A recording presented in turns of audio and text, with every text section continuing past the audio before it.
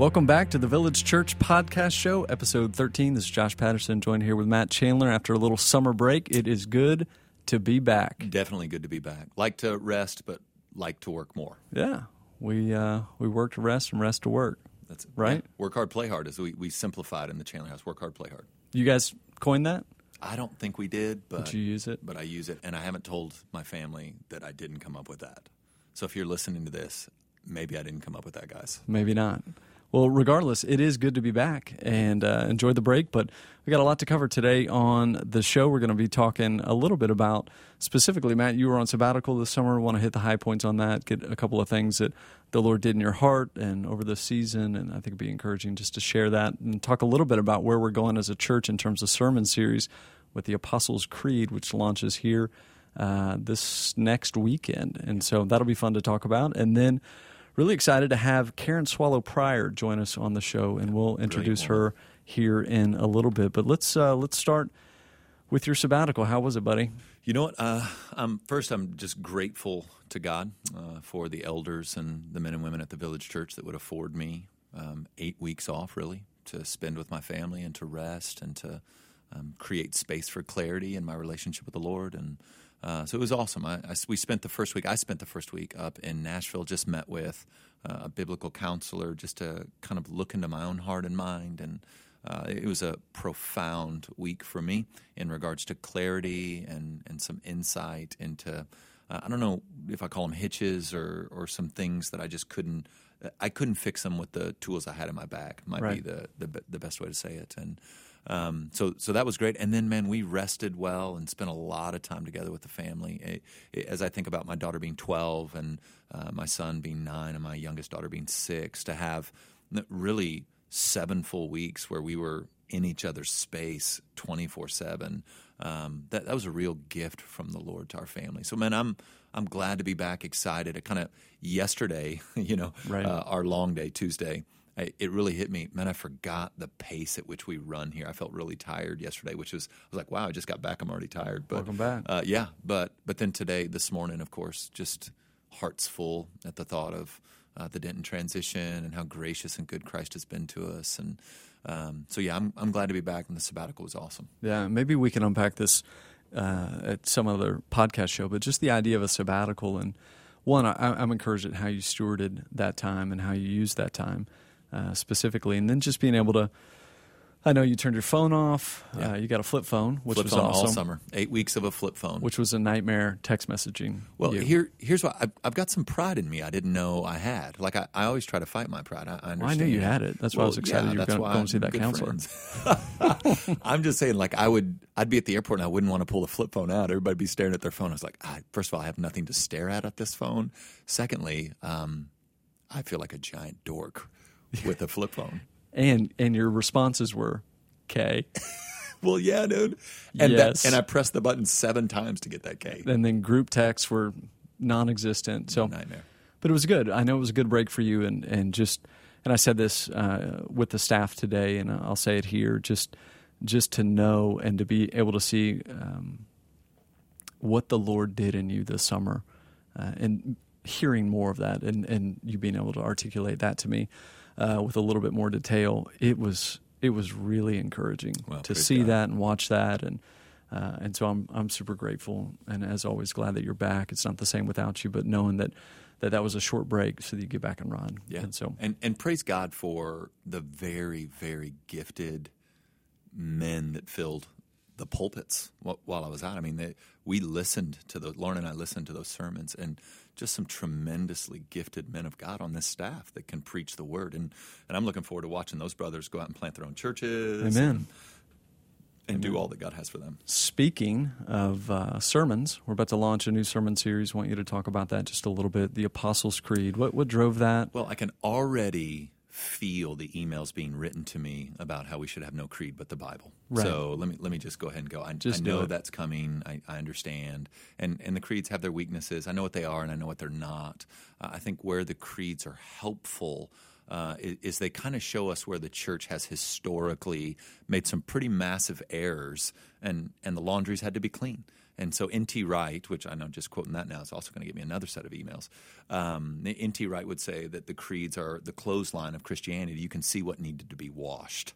You could see what got dirty and needed to be cleaned. And so love the Apostles' Creed for all of its kind of confusion and, descended into hell. What does that mean? Right. And what about the life of Christ? There's no mention of it because it really does give us a concise picture of the nature and character of God and the mission that God has given to his people. And so I think to give that to the people of the village in a way where they can learn some real deep things about the nature and character of God in a way that they can memorize, and that can become a type of, oh, that can't be true because I know this is true. Right. And that's a real help. For sure. That's a real help. And man, let's just not lose sight that the creeds are biblical theology. Yeah, we're using the creed to launch into the scriptures. Yeah, absolutely. To see about the nature and the character of God. I'm really looking forward to it. I think it'll bless our church for sure, and I'm excited about that. And I said this at the beginning, but really excited to bring on Dr. Pryor just to have a conversation with us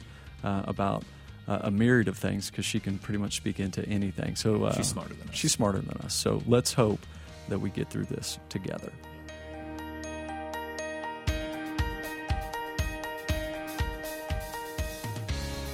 Okay, it's good to be back. As we said earlier, Dr. Karen Swallow Pryor is with us. She is a professor of English at Liberty University and the author of two great books that I know of. The first is Booked, Literature and the Soul of Me, and then her latest, Fierce Convictions, The Extraordinary Life of Hannah More, poet, reformer, abolitionist. She's also the research fellow, or a research fellow, for the ERLC and a regular writer, blogger for, and I love this, the Gospel Coalition, The Atlantic, and Christianity Today. Only Karen Swallow Pryor can write for those three simultaneously. And so really to just wrap it up, here's the thing. She's smarter than us. Yep. We Josh confessed that and, earlier. And you, like you listening, she's just smarter than you. And so we're glad to have her on. Welcome, Karen. It's good to have you. Welcome. Thank you for having me.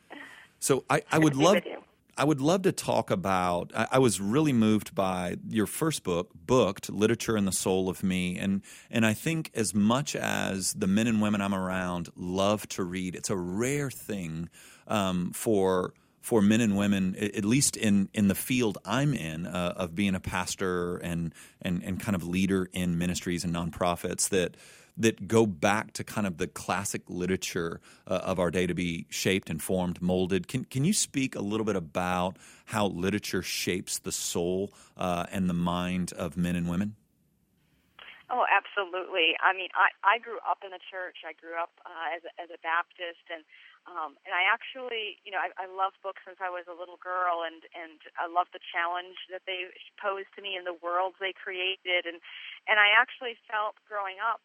Obviously, this was a wrong message, but somehow it was a message that I got that I could either love God or I could love books, and there the twain should meet. And so I felt like from reading books I could learn not only intellectual and emotional lessons, but even spiritual lessons that weren't really being covered in church and Sunday school. And so for a long time, that was actually my struggle. I felt like I had to choose between God and books, and it wasn't until I was into my graduate studies as a PhD student that I really began to see how God is the author of books, because he is the Word, Christ is the Word, and that God revealed himself to me through books. And so as I began to knit those two things back together, that became the germ that resulted in this book, Booked, Literature and the Soul of Me. So Karen, let me put you on the spot. I love this. Give me some books that have profoundly shaped you. And so I know this is an unfair question. It's like, what's your favorite movie? And you have to pick. But give me some favorite German short-haired pointer. Yeah, just Ruby, right? You know, Ruby. Ruby's the baby. Ruby's the baby. They're all my favorite. Oh yeah. Okay, favorite book, Karen. What? Give us a book that you just say this. You can't go Bible. Yeah, this shapes me. Okay, well, and so I'll say the single most book that shaped me the most, because I have different categories for my favorites, would probably be Jane Eyre, which I write about in books, because it's about a woman who is learning how to be herself as opposed to the people around her who wanted her to be something else. And that's important. But it's what a lot of people who might have been exposed to that novel once or twice in their lives don't realize is that it's also, Jane Eyre is a Christian book. Jane Eyre is a Christian, and the temptations that she faced to not be herself were actually temptations for her to betray the person that God created her to be. And so in that book, that tension that I just described, growing up and feeling like I couldn't love God and love books, that's embodied in the novel Jane Eyre. And not only that, I mean, it's a wonderful story. It's got something for everyone, something for the romantic, something for the anti-romantic, something for men, something for women. It's a love story, but it's not. It doesn't have the unrealistically sappy ending. So I would say that book really helped me to discover who God created me to be, and to embrace that person and be that person in full. Now, so did that's you? Probably my first answer. Second unfair question. Did you see the movie? And was the movie as good as the book? I have seen a few of the film versions, and most of them are very good. The last two, I think, that were made in the most recent years are good. But of course, it's an adaptation, and film is a different medium, and so they are good films, but none of them are as good as the book. Wow. Yeah, she wrote a book, Matt, called Booked, not Filmed. That's true. That's true. But now, are you working on a book called Filmed, though?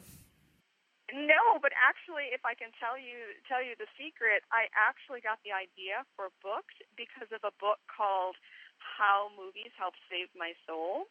And I read that book, and I thought, wow, somebody should write a book like this about books. And my working title was How Literature Helped Save My Soul, which, of course, the publisher changed, but that actually was the seed of the book.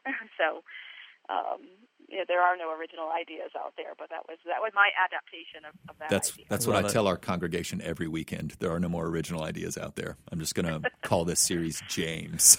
So, also, my wife and I just had such a good time reading through Fierce Convictions and Hannah More. What an incredible woman, and all that she accomplished. It seems like she lived like multiple lives. I mean, I don't know how she got it all in one lifetime. And so deeply moved by her, and really the lesson I think she can present to evangelical Christians in this day and age, as she was navigating a world where she ran with elites who maybe the most conservative Christians of her day would look down upon or consider, some people to avoid and arenas in which to avoid, and yet she faithfully seemed to love Jesus Christ and love the Word of God, and simultaneously engage with those who had a completely and utterly different worldview than she did. So if we look at the life of Hannah More, and all that she was used profoundly by God to accomplish in her lifetime. And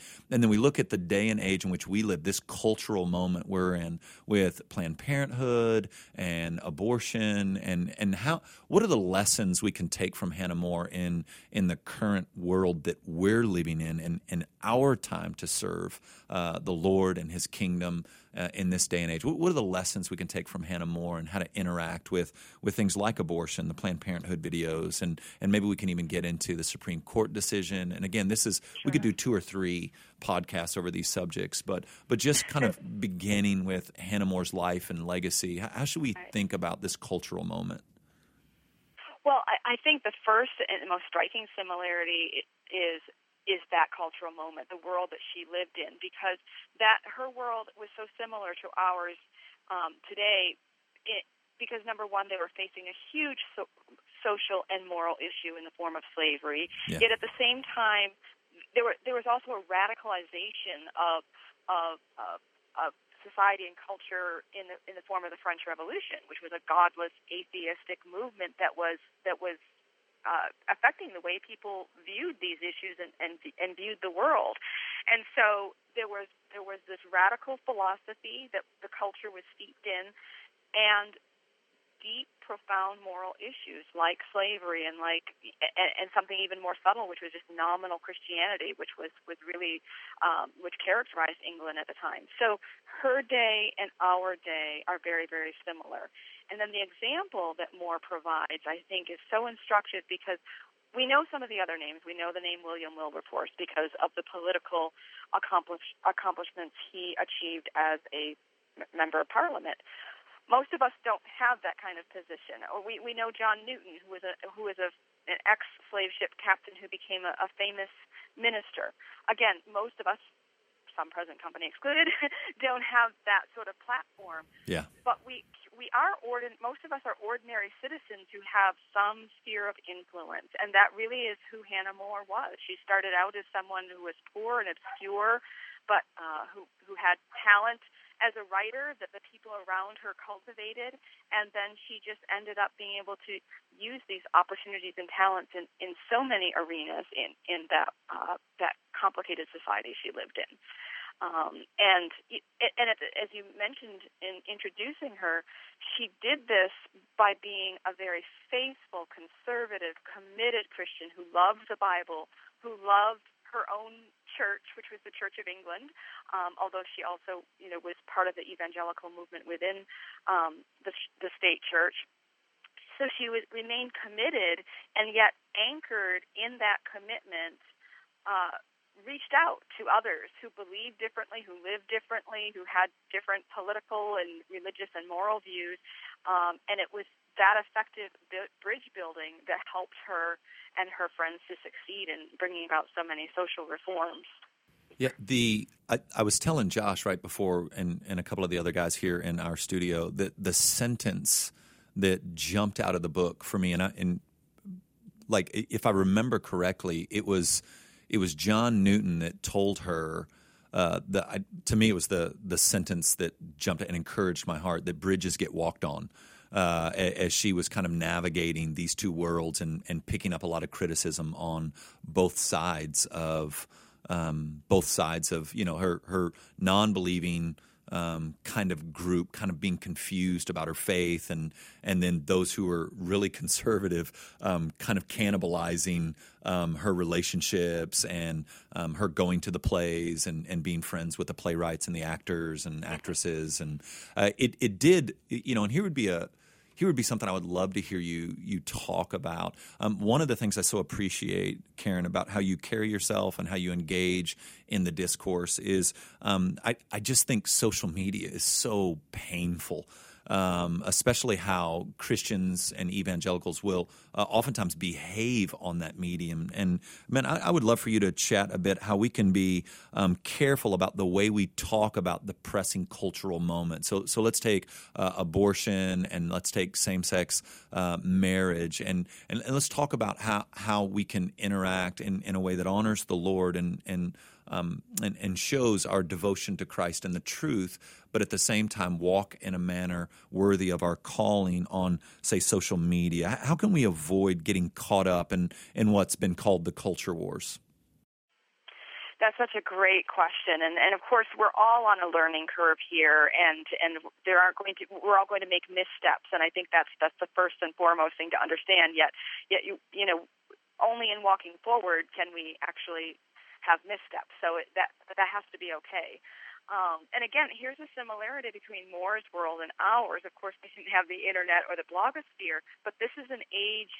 This is the new print culture.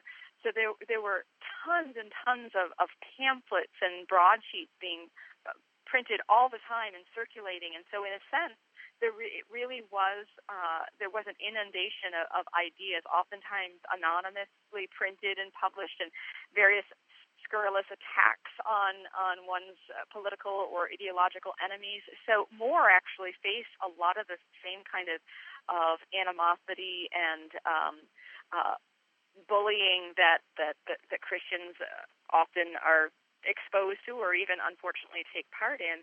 And so, as we said earlier, there really is nothing new under the sun, and so that really isn't new.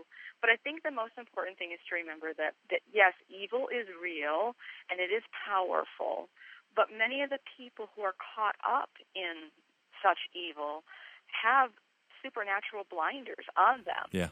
And we have to remember that. We have to remember that, but for the grace of God, there go we. And that really has to shape the way that we interact with and deal with those who are lost, or those who are confused by our culture. Because, all of us can face that kind of confusion or missteps, because these are times where things are so rapidly changing that we need to come alongside one another as we figure out how to navigate these very dangerous waters.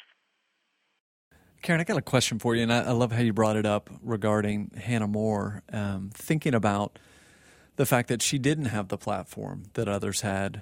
She didn't have the political clout that others in her time had, that she, you described her as someone as just being like the rest of us. She's ordinary, common, lacked some of the influence and power, which I actually think is super encouraging regarding her life and impact. And so what would you say to the mom who's at home with some kids? What would you say to the dad who faithfully works a 9 to 5 and staring at the face of this cultural moment that's before us and thinks, well, what do I have to offer for this? I mean, I'll pray in my closet, but I can't really affect change.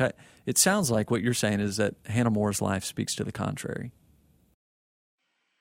No, exactly. And, she did end up having a larger platform, Sure. And even though she was, has been forgotten, she was famous in her day, and that simply isn't going to happen for all of us. But really, the incarnation itself, I think, answers that question. That idea of embodiment, of just being there, physical presence. There's really nothing more important than that, and the blogosphere only reinforces that it's our real-life communities and our real-life families and our real-life connections where we wield the most influence, because those are the people who know us, beyond that social media face or that anonymous handle. And so that's the real power of the gospel, is the power that is displayed in real life, in real community, in our real relationships, and that bears the kind of fruit that just simply can't be measured. And I hope that's encouraging to Absolutely. people. It's got to be. Hey, in your recent article in Christianity Today, you talk about the need to care about the whole created order and not just, to quote you, tackle issues. Can you unpack that a little bit, explain that? Sure. And that actually connects to the last question that you just asked, because it's in our, the networks of our real lives where we can best do that. And I want to first say that when I wrote that, I really was writing it to myself more than anyone else, because Sure. I am an issues person. I'm very passionate about certain issues, and I have to remind myself how much one issue connects with another. And for years, abortion has been my passionate issue. And over the years, I have seen how it's not just being opposed to abortion, but it's helping women through crisis pregnancy centers, through the ministries of the local church, so that they can make good choices for themselves and their babies, or sometimes being there afterwards when they're going through a post-abortion struggle.